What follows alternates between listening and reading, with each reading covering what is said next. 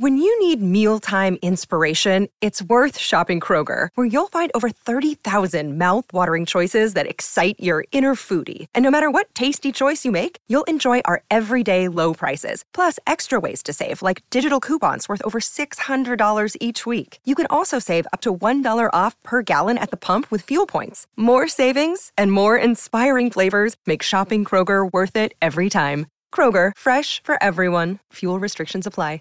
Good evening, Rifters. This is Rifts and Rules, the 5e D&D podcast where we go through the many 5e books and talk about various rules to enhance your gameplay experience. I'm Nathan, the Dungeon Master of Riftwake. And I'm Remy, a player on Riftwake and a Dungeon Master. Today's topic is Beholders. So, obviously, that was overly enthusiastic, but Beholders are my favorite monster. If you ever join us on Patreon, you will see that my avatar picture is the image of a beholder superimposed over my own head. I love beholders. I think they're really cool.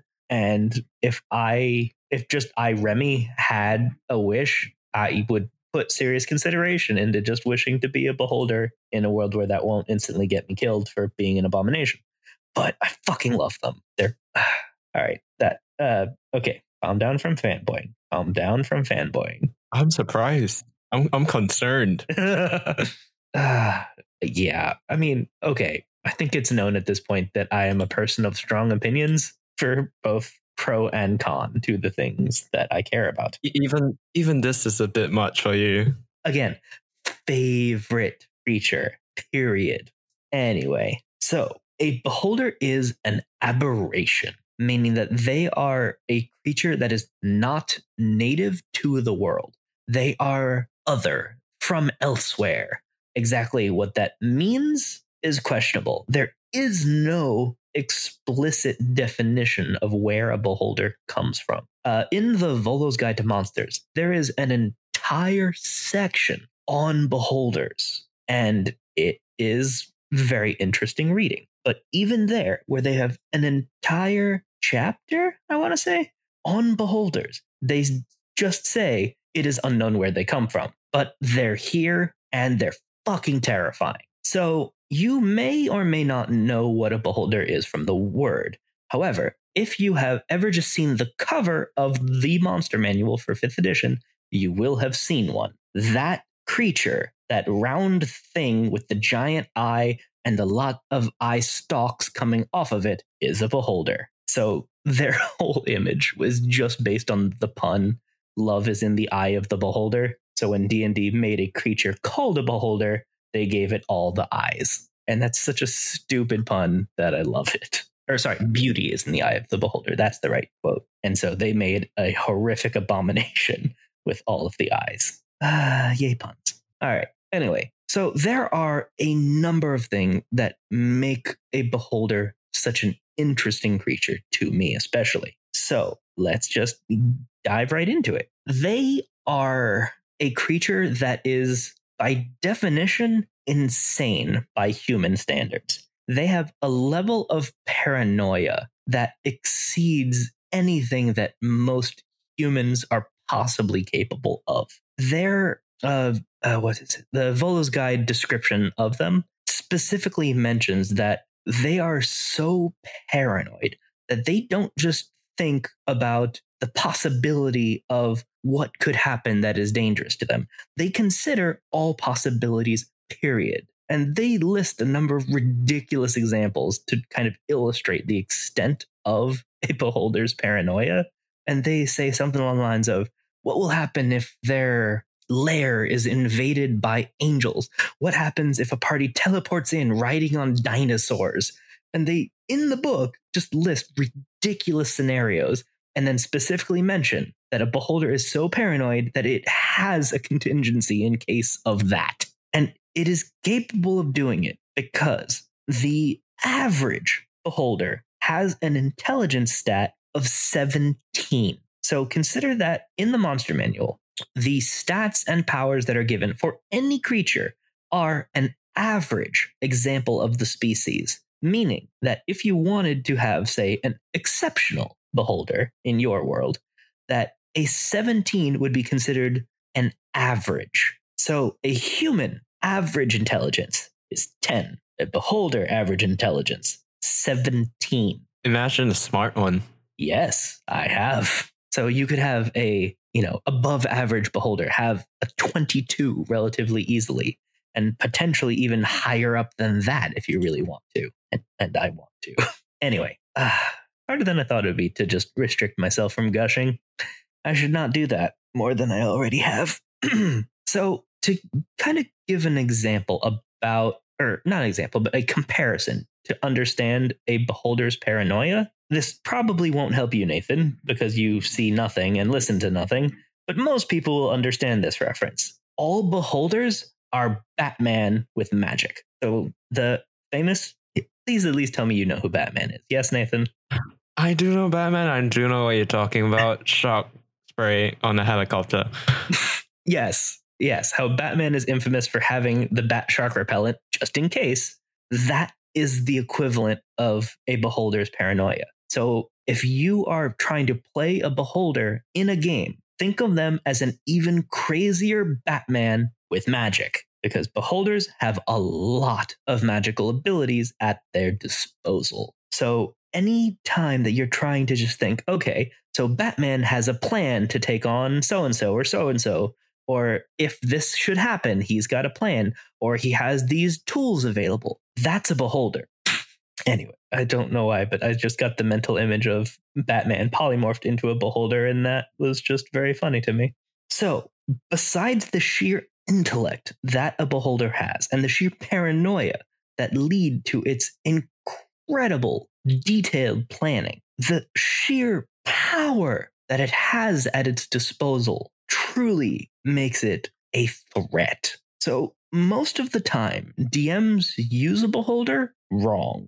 Typically speaking, or not typically, but more often than I would prefer, I see a beholder just thrown at a party, like in an arena or something like that, where it's just a big open space where it just gets beaten to death by a party. But where a beholder's real strength lies is in its preparations and therefore its lair. A beholder is a creature that creates a lair that is perfectly suited to it and a fucking nightmare to anyone who tries to invade it. So, because of one of the abilities of a beholder is the fact that it can fly. And a fun fact that a lot of people just don't know, even those who do like beholders, is the fact that a beholder's flight is actually non-magical.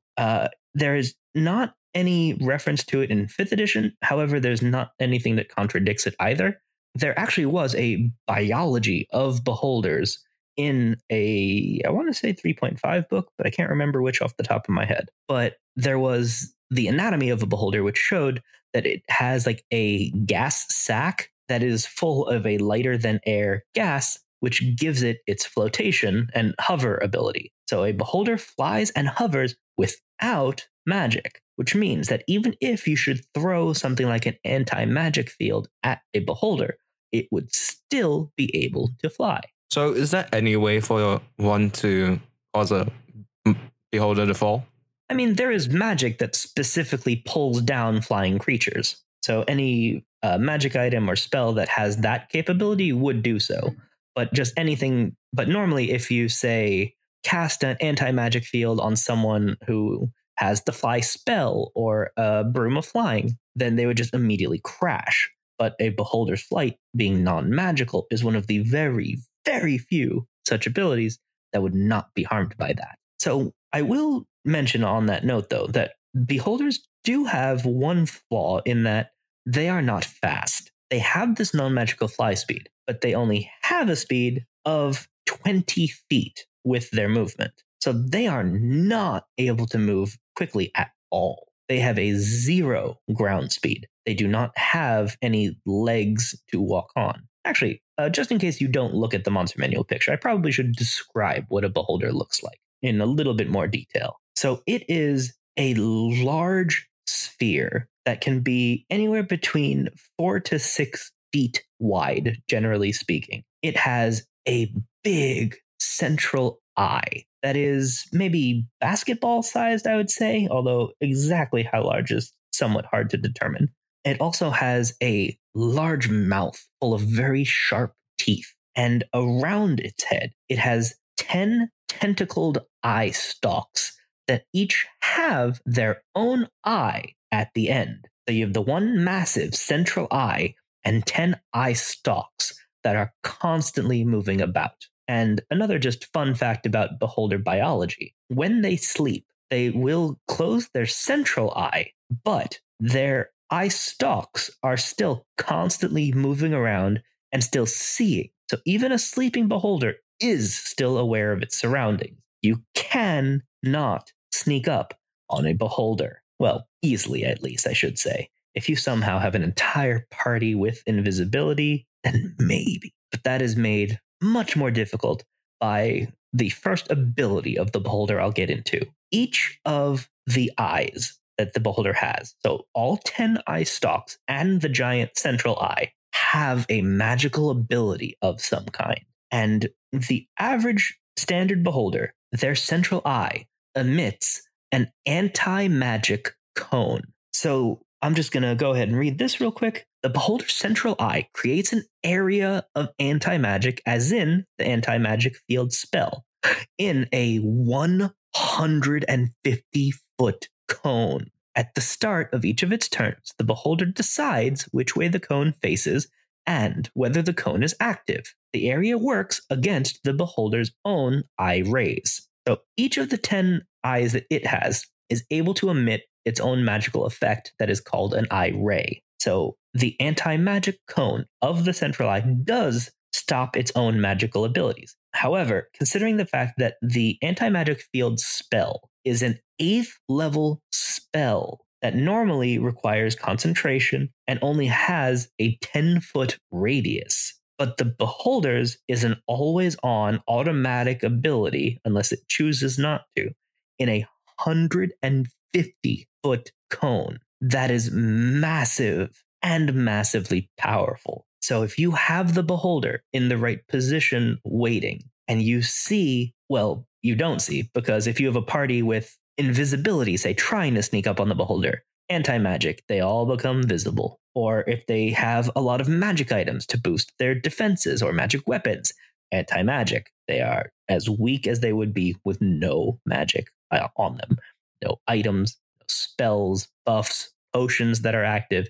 It does not matter. Just as a passive ability, the beholder has anti-magic to turn it all off as long as they're in that area. Holy shit, that's pretty impressive, because like in every single party, like even on Riftway, everyone, the reason why people hit so hard is because they all have magical weapons and stuff. Mm-hmm. And that would just be completely negated. Not to mention, if they use their impressive intellect to direct that. So even if the party arrives and they're all in anti-magic field, then on their turn, let's say the wizard goes one way, the cleric goes the other, and the fighter tries to hold its attention by charging forward. Okay, in that scenario, then the beholder could recognize, that person has a holy symbol of whoever. So it can just turn to focus on the healer first and use the strategies of combat that most monsters are just not clever enough to know about or use.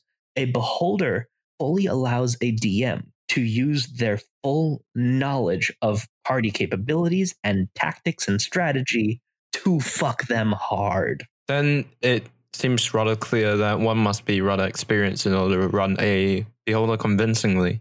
That's debatable, because there is a lot written about beholders. So even if you were to just flip through the information in Volo's guide, or even just read the description of a beholder just from the monster manual, it does have a description of what a beholder's lair looks like.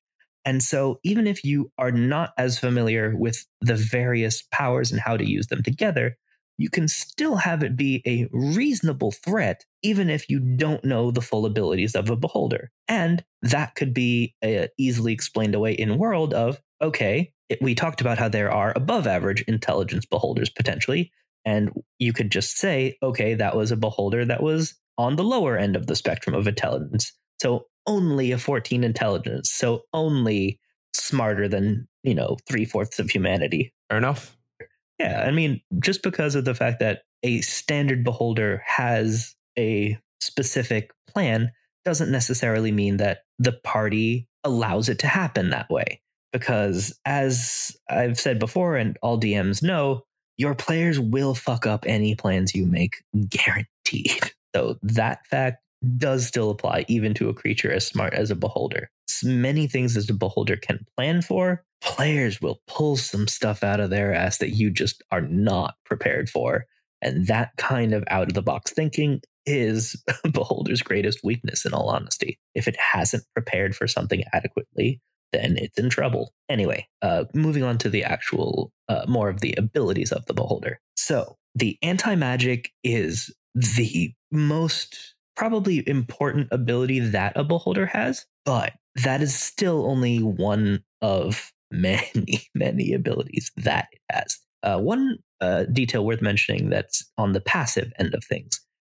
A beholder does have a dark vision of 120 feet, so much farther than the average of 60 feet. So a drow would equal that with their 120 feet. But generally speaking, if they take advantage of that range that they potentially have to see through, if they just keep their layer dark, then they can see 120 feet, but most people could only see up to 60 if they have dark vision at all. And even if they have a lantern or a torch or such things, the range of that does not go that far. So you can just have a beholder floating in the shadows above the party, and all of its abilities have at least 120 foot range, which would mean you could just have the beholder out of range of the fighter, out of range of some of the typical attack spells. Not to mention the fact that even if they could reach, they don't necessarily know where the beholder is, because it could always just move after attacking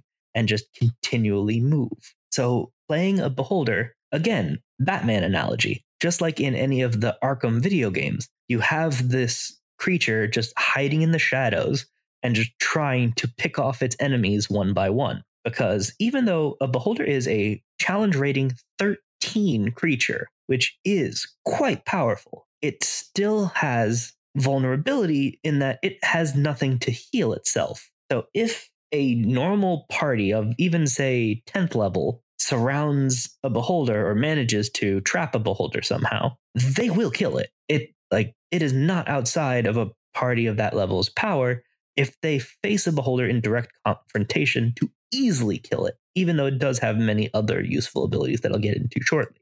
A beholder should not take on a party head on. They should be attacking from the shadows, pick off the healer, pick off the wizard, and to prioritize in the party whatever is the prioritization of, okay, this is the most dangerous to me, this is the most useful to them, whichever is necessary. A beholder is smart enough to use that knowledge. So moving on to more of the actual powers of the beholder. So talked about the anti-magic cone, very, very good power. Then it has the eye rays. So all of those 10 eye stalks that a beholder has, each has its own magical ability. And that biology of beholders that I was talking about a little bit earlier mentions the fact that a beholder's eyes are some of the most efficient biological systems at taking in, storing, and converting magic into the shape of spells. So instead of needing somatic components to cast these abilities as spells, they are a spell-like ability, which would mean that because it is not actually a spell, that dispel magic would not work on an effect caused by a beholder. And it means that a beholder, unlike most other magic-using creatures, does not have spell slots and does not need them. It is able to cast its 10 abilities plus its anti-magic cone and does not deplete any resource to do so. I can see this being used in a scenario where, imagine you're fighting a beholder and you basically have your spellcasters attack it and manage to get some damage off it and then manages to get away. Now, your spellcasters have lost their spell slots and that guy, he can just come back and fuck you up. Yes. So let's actually go off on a tangent about that before I do talk about the eye rays more then, because that actually brings up a very important point about the beholder's lair. So I mentioned that beholders have a lair, but I didn't really talk about what it looks like yet. So let's actually do that first, because it helps understand the strategy even more. So instead of just being a typical room that has, stairs going up and down, and there might be, a couple of, caverns in a cave for other creatures, a beholder does have the ability to kind of do its own mining. And I'll get into how of that a little later, but for now, just accept that that is true. So a beholder has the power to shape its lair however it wants to. So a smart beholder, which should be most of them, will build their lair themselves. So they will build their lair based on their own powers and abilities. So instead of making stairs to go up or down, they will just have a 20-foot tunnel that goes straight up and down between levels because it can fly. Why would it care if other creatures can't? It only cares about itself. Actually, tangent within a tangent. One of the fun lore parts of a beholder also is that alongside their massive paranoia is an even larger ego. A beholder has the complete belief that it is the greatest creature in existence and that everything else is inferior. And I mean, coming from me, who is admittedly a beholder fanboy, they have a point. They're really good with all of their powers. And to a beholder, the only creature that is a threat to them is another beholder. And even then, they believe themselves superior to any other beholder. But that is the only other creature that they will at least acknowledge as a threat. Anything else is below them. But anyway, so back to the lair then. So building the lair, they carve out whatever they need to. They will make the tunnel so that they can move up and down and other things can't. Also, because of the fact that they have their eye stalks, which are able to fire off their eye rays, it would very much be possible to just have a beholder that just makes a tiny hole in the ceiling so they can just spy from up above, poke one eye stalk through a 2-inch hole or whatever size the eye is. It's variable. We can get into that more later. And they could just see, yes, I can watch the party with my eye stalk just through the holes. And even if the party tries to attack it, I mean, it's behind a stone wall potentially. It's just in cover completely.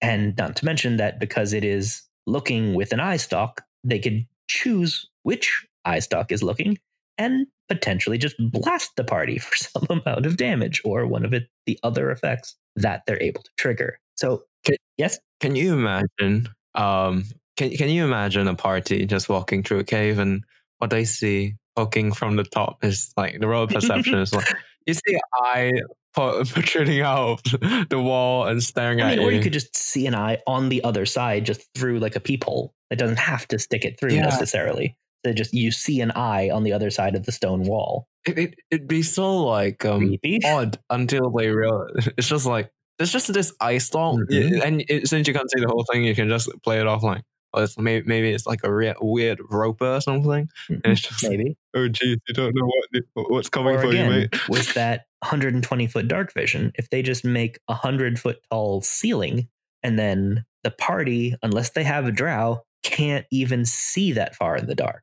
I've got a question. Does disintegrate produce? Do these eye rays produce light?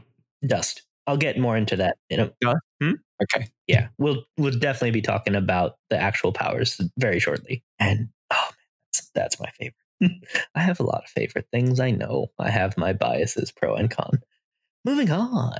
So yes, in the lair, they will design it completely to their own advantage. However, there are some beholders that do choose to keep minions around or to keep people under their control. So when that happens, they may have a section of their lair that is, person friendly. So it will have walkways and ramps and stairs and that kind of stuff. But they might keep their wing completely protected. But a beholder is generally willing to do whatever their planning says gives them the best chance at being the best. Yes, you have something to say? You've got the hand on. Oh, oops. That was an accident. I pressed it earlier. Okie dokie then. So when you do have a beholder that does have minions, there are a number of actual options specifically listed in the Volo's Guide to Monsters. So I mentioned that a few times already, that there's a whole section on beholders in there. I do highly, highly recommend just reading through it, just because it's cool. And it just talks about like, oh, that's a neat idea. That gives me an idea or two. And it just talks about different types of beholders, different styles of beholders, different charts that you can roll on for what it looks like. So you can, like, how big is it? What color is it? You know, does it have weird pupils? Like, what color are its eyes?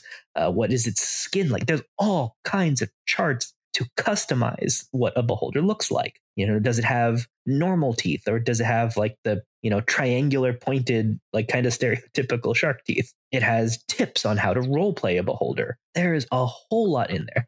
And even one of those charts is the fact that you can have many, many different creatures as the various minions that a beholder may own or be in control of, depending on, you know, exactly how you want to go about it. There actually is also even a map of an example of a beholder layer to kind of have an idea of what this will look like in terms of, oh, okay, so here is, you know, the living quarters for the minions. Here's where the beholder is. Here's where it keeps its stuff. And here's how it thinks of the people who work under it. So most beholders, because they think that other creatures are beneath them, don't necessarily bother with having anything that isn't directly useful to them. But there are some beholders that, and the phrasing is kind of funny, suppress their xenophobia enough to deal with other creatures. And there's one famous named beholder that I know that even you, Nathan, have heard the name of.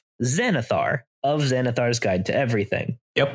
Also, isn't there something about beholders and pets? Yes. Basically, a beholder thinks of people in different ways. So they will think of people as either like a tool or a minion or a pet. So yeah, they're not nice to their enemies, and they're really not super nice to their allies either. I mean, even calling them an ally is really a bit of a stretch. I mean, pet is a word that is used in the description and is accurate. Like, even a smart human would generally be considered a pet to a beholder, and for good reason, because it can just destroy them from existence very, very easily. Oh, isn't he cute? He's trying to be smart. Oh, actually, that's one thing I should mention. Beholder actually does have knowledge of the languages, deep speech, and undercommon. Beholder is typically found in the Underdark, which explains those languages, but they can be anywhere that you choose to put them in your world.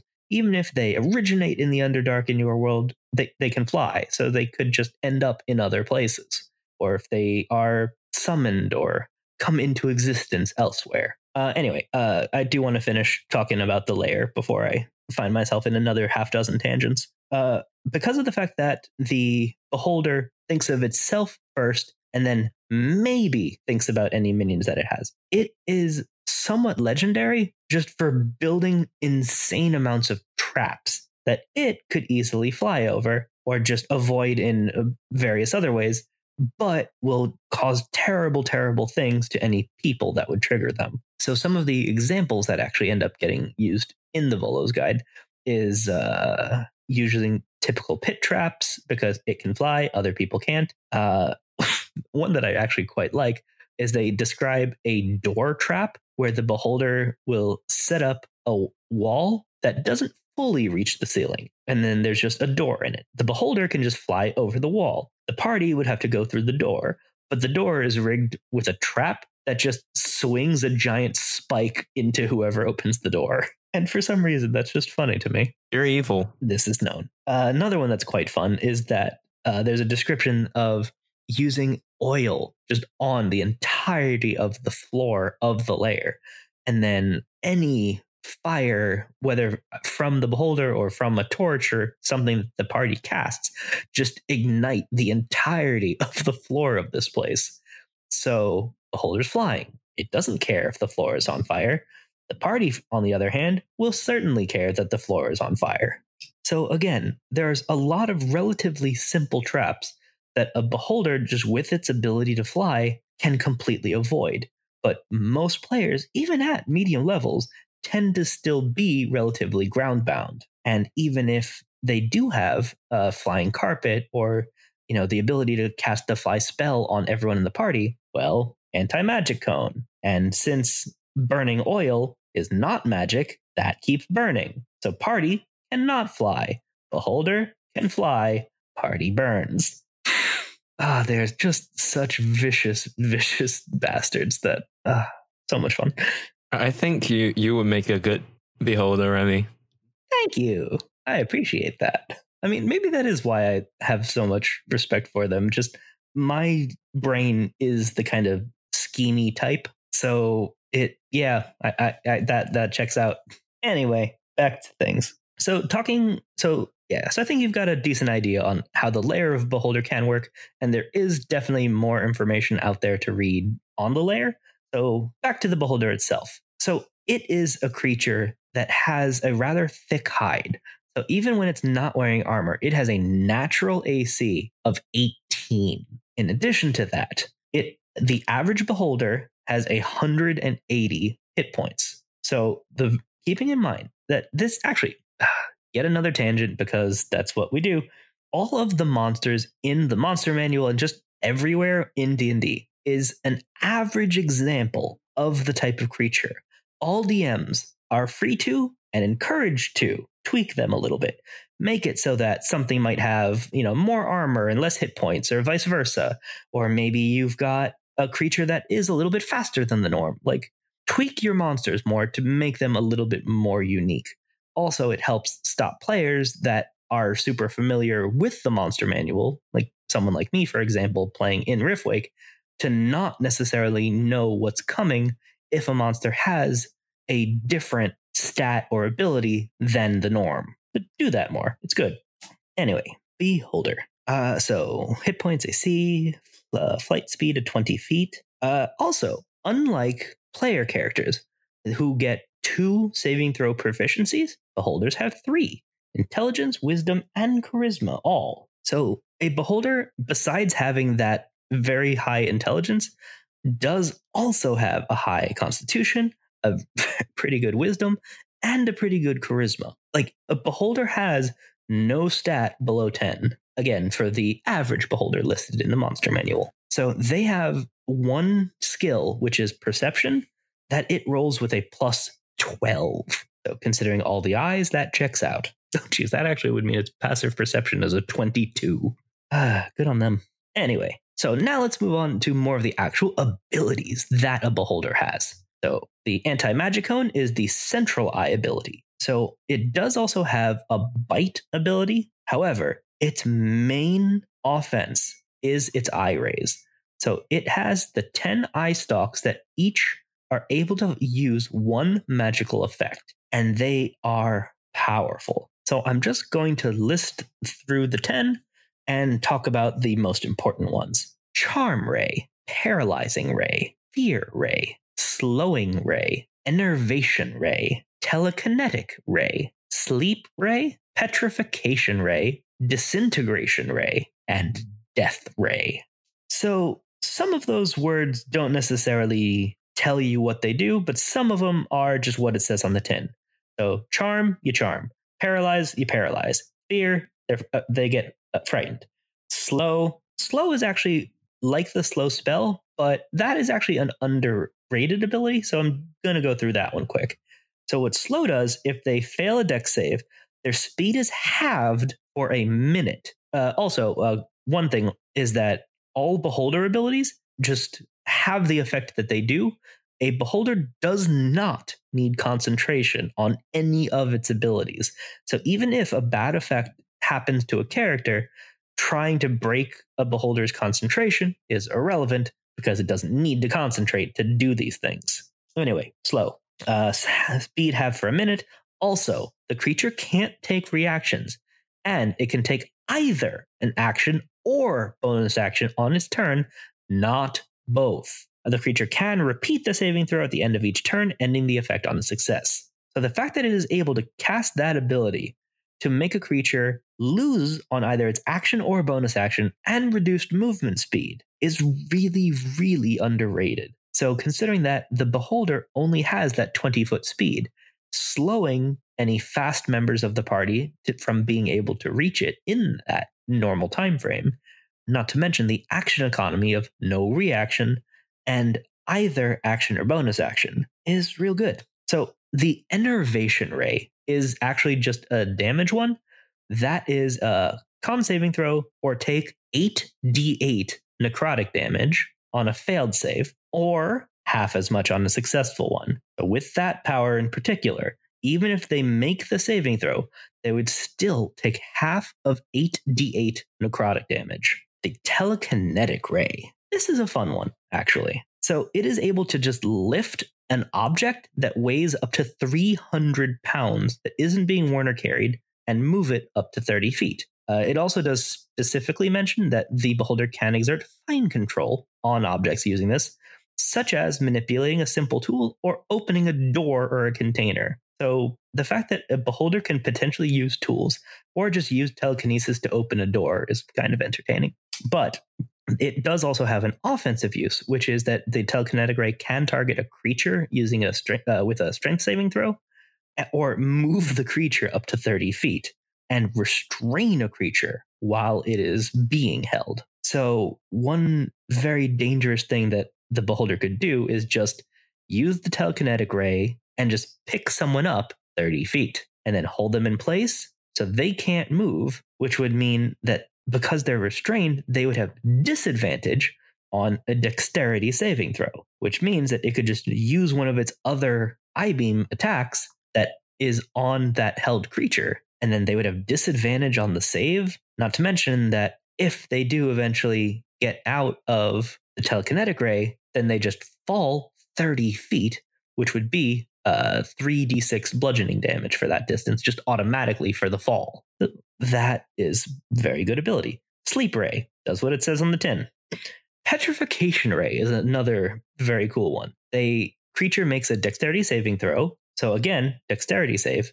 So could be used on someone held in Telekinetic Ray. And if they fail the save, the creature begins turning to stone and is also restrained. It repeats the save at the end of its next turn. So if they fail that second saving throw, they are petrified until freed by the Greater Restoration spell or other magic. So they would need a 5th level healing spell or be turned into stone permanently with 2 failed saving throws. And backtracking a little bit just to the Beholder layer, one thing that is mentioned in terms of the decorations is the petrified bodies of its former foes. So you just have all of these statues in this random cave that the players don't know are actually just petrified, villagers or other adventurers that have just been turned to stone by the Beholder. And even worse, or better if you're an evil asshole like me, there is also another description of a trap where instead of having like a large rock that can fall on the party to hurt them, they can instead have the Beholder put a bunch of statues, quote unquote, as the object that falls on the party. So you could have the party trigger a trap that just drops these statues, and then later on have the party realize, oh shit, those statues shattered when they fell. We caused those people to die. Next up, the Disintegration Ray. So I mentioned also in the layer that the Beholder has a power that allows it to do mining of its own. This is it. The Disintegration Ray is much like the Disintegrate spell, but tweaked a very small amount. It is a little bit weaker than the actual spell version, but again, no spell slots. So normally, Disintegrate is a 6th level spell, so a character can cast it once. A Beholder can cast all the Disintegration Rays, and that is just a dex save or 10d8 force damage. However, it has another effect that is part of Disintegrate that makes it so horrifically dangerous, which is if this damage reduces a creature to 0 hit points, its body becomes a pile of fine gray dust.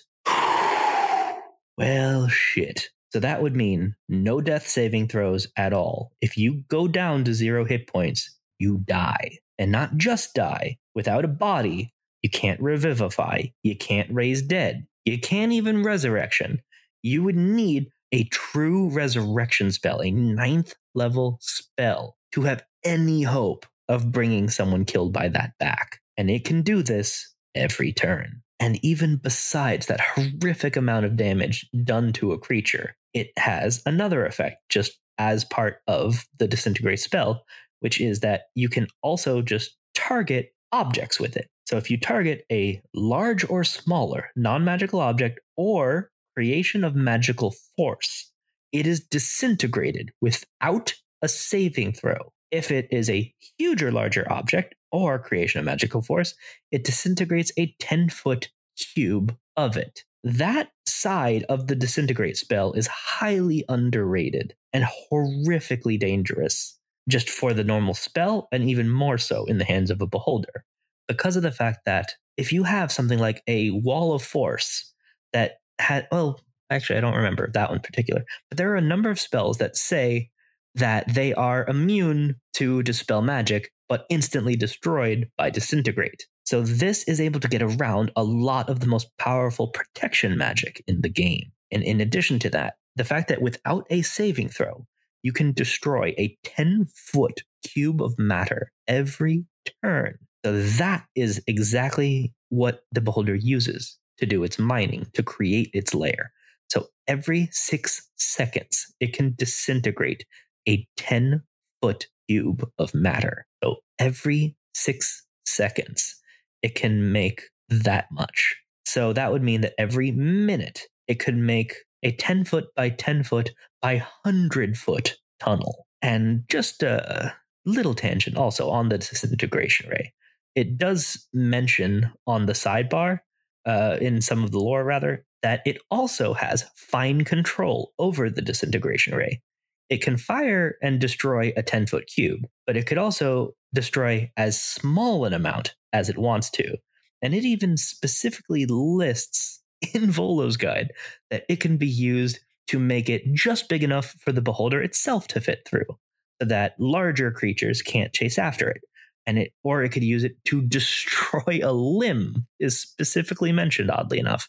Or it could use it to create horrible burn-like scarring. It is a horrific ability, and I love it. All right, moving on to the last one, the Death Ray.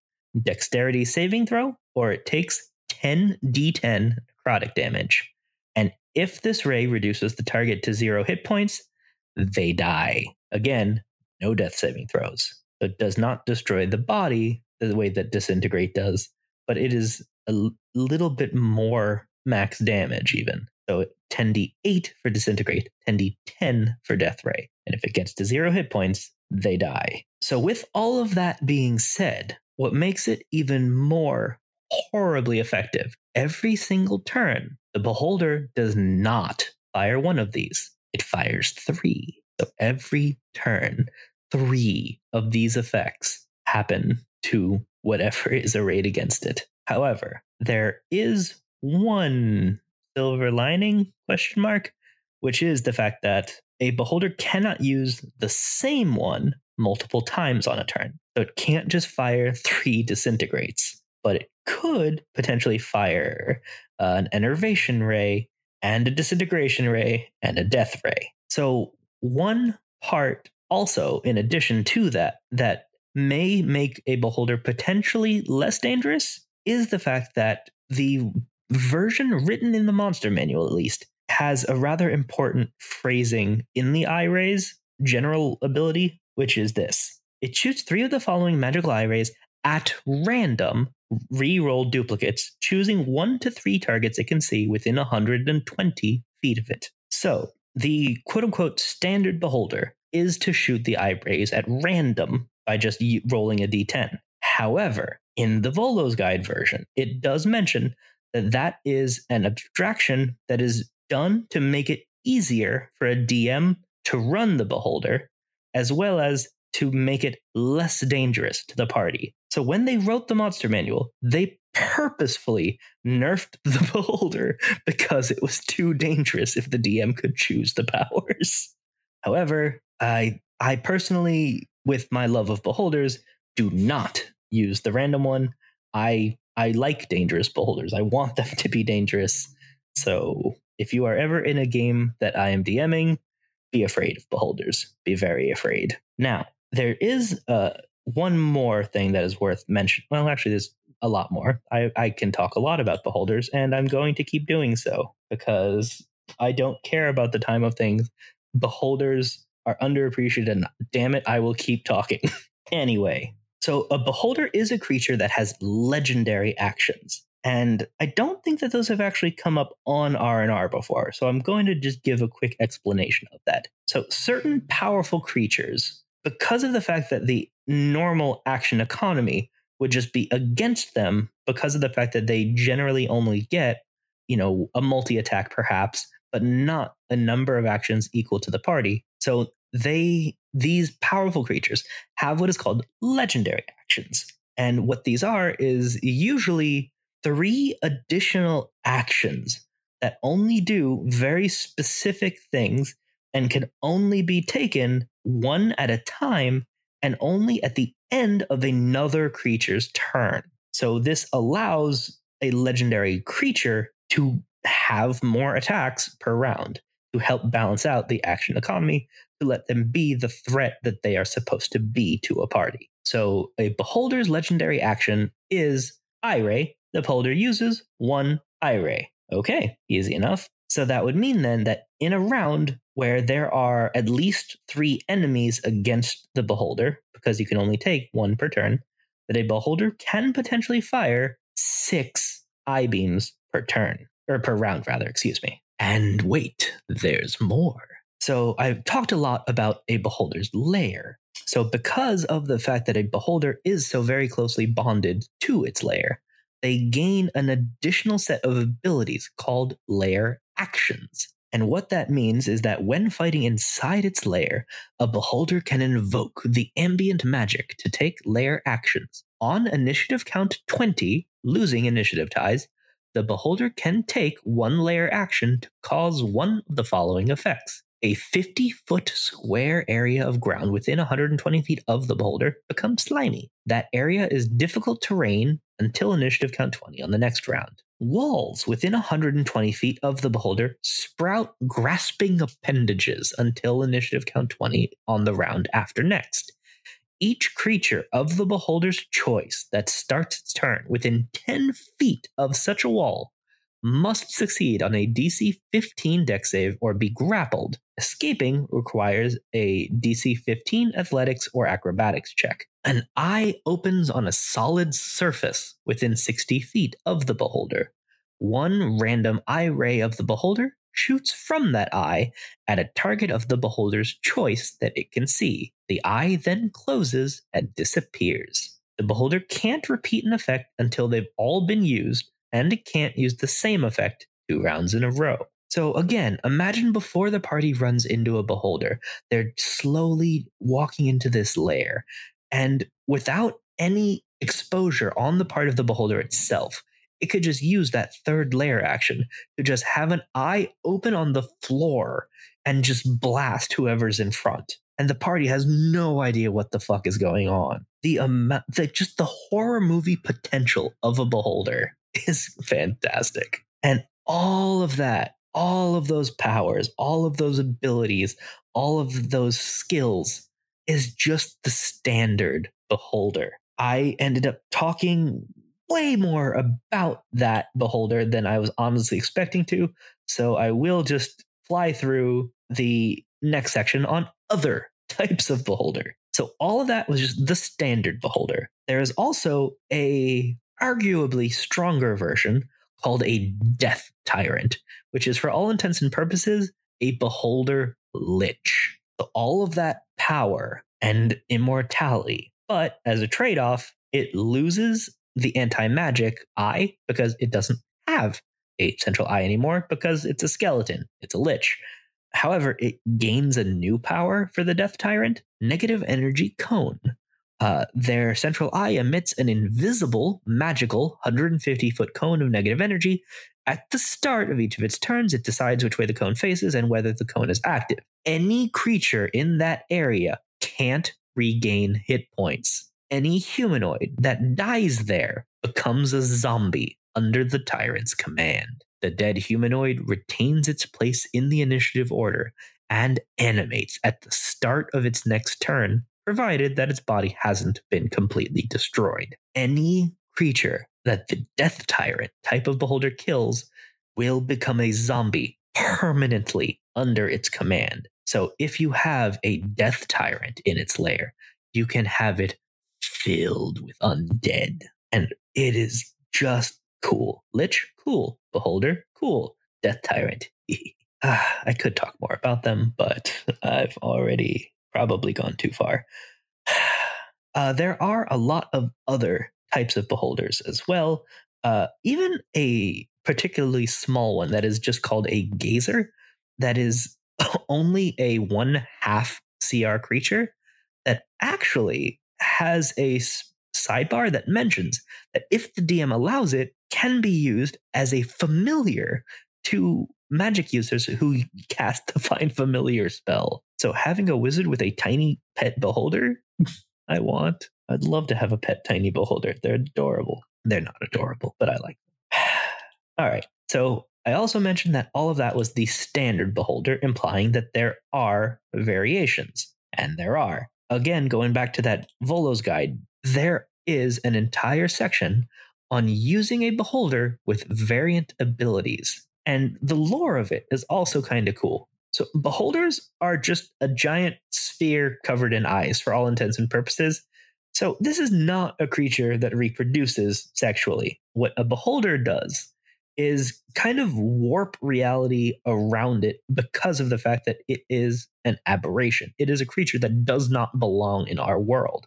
And that gives it a kind of weird relationship with reality. Like that's part of the explanation of lair actions and such, is that they're just kind of just warping reality around them in their home. So where I'm going with this is that beholders don't give birth. A beholder has an occasional nightmare where they dream of another beholder that is different than it in some way coming after it, or it dreams of itself flawed or changed in some way.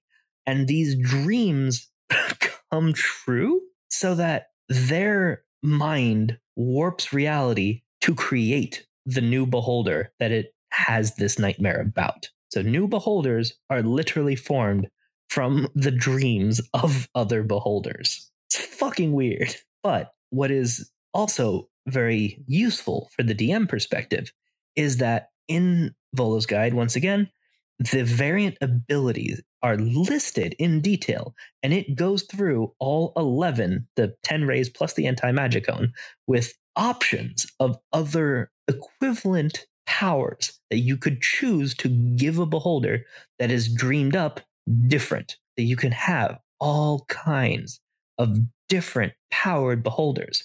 And this list is fantastic for giving DMs the opportunity to throw a non-standard beholder at a group that they won't know what to expect. Because when you get used to beholders, you expect the death ray, the disintegration ray, and the various things that yes, this is what a beholder has. But if you take away some of those and give them some of these variant abilities, you change the game.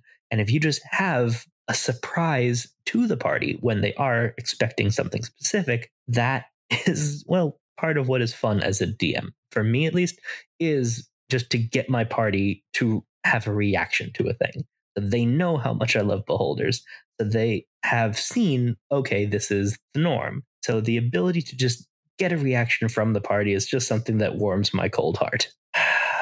Honestly, I could keep going. I can talk about more tweaks. I could talk about strategy. I could talk about implementation. I could talk about all kinds of other things. But this is already a massively long episode. So I'll simply wrap up by saying beholders are awesome. I love them. Use them more. Yay, beholders. Thanks for listening to this episode of Riffs and Rules. Please leave us a review and give us 5 stars on iTunes. Also, support us on Patreon at patreon.com/RiffWakePodcast. Tiers start as low as $1, and even that much really helps us out. Supporters get benefits such as behind-the-scenes content, early access to episodes, access to the Patreon Discord, where we'll be able to chat with the cast, and even a shout-out on the show.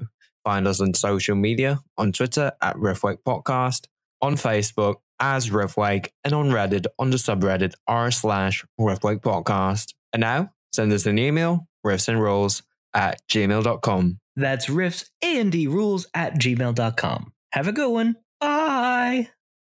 You know how to book flights and hotels. All you're missing is a tool to plan the travel experiences you'll have once you arrive. That's why you need Viator. Book guided tours, activities, excursions, and more in one place to make your trip truly unforgettable. Viator has over 300,000 travel experiences to choose from. Everything from simple tours to extreme adventures and all the niche, interesting stuff in between. So you can plan something that everyone you're traveling with will enjoy. Real traveler reviews give the inside scoop from people who've already been on the experiences you're considering. So you can plan with confidence. Free cancellation helps you plan for the unexpected. And 24/7 customer support means you can travel worry-free. Download the Viator app now and use code Viator10 for 10% off your first booking in the app. Find travel experiences for you. Do more with Viator.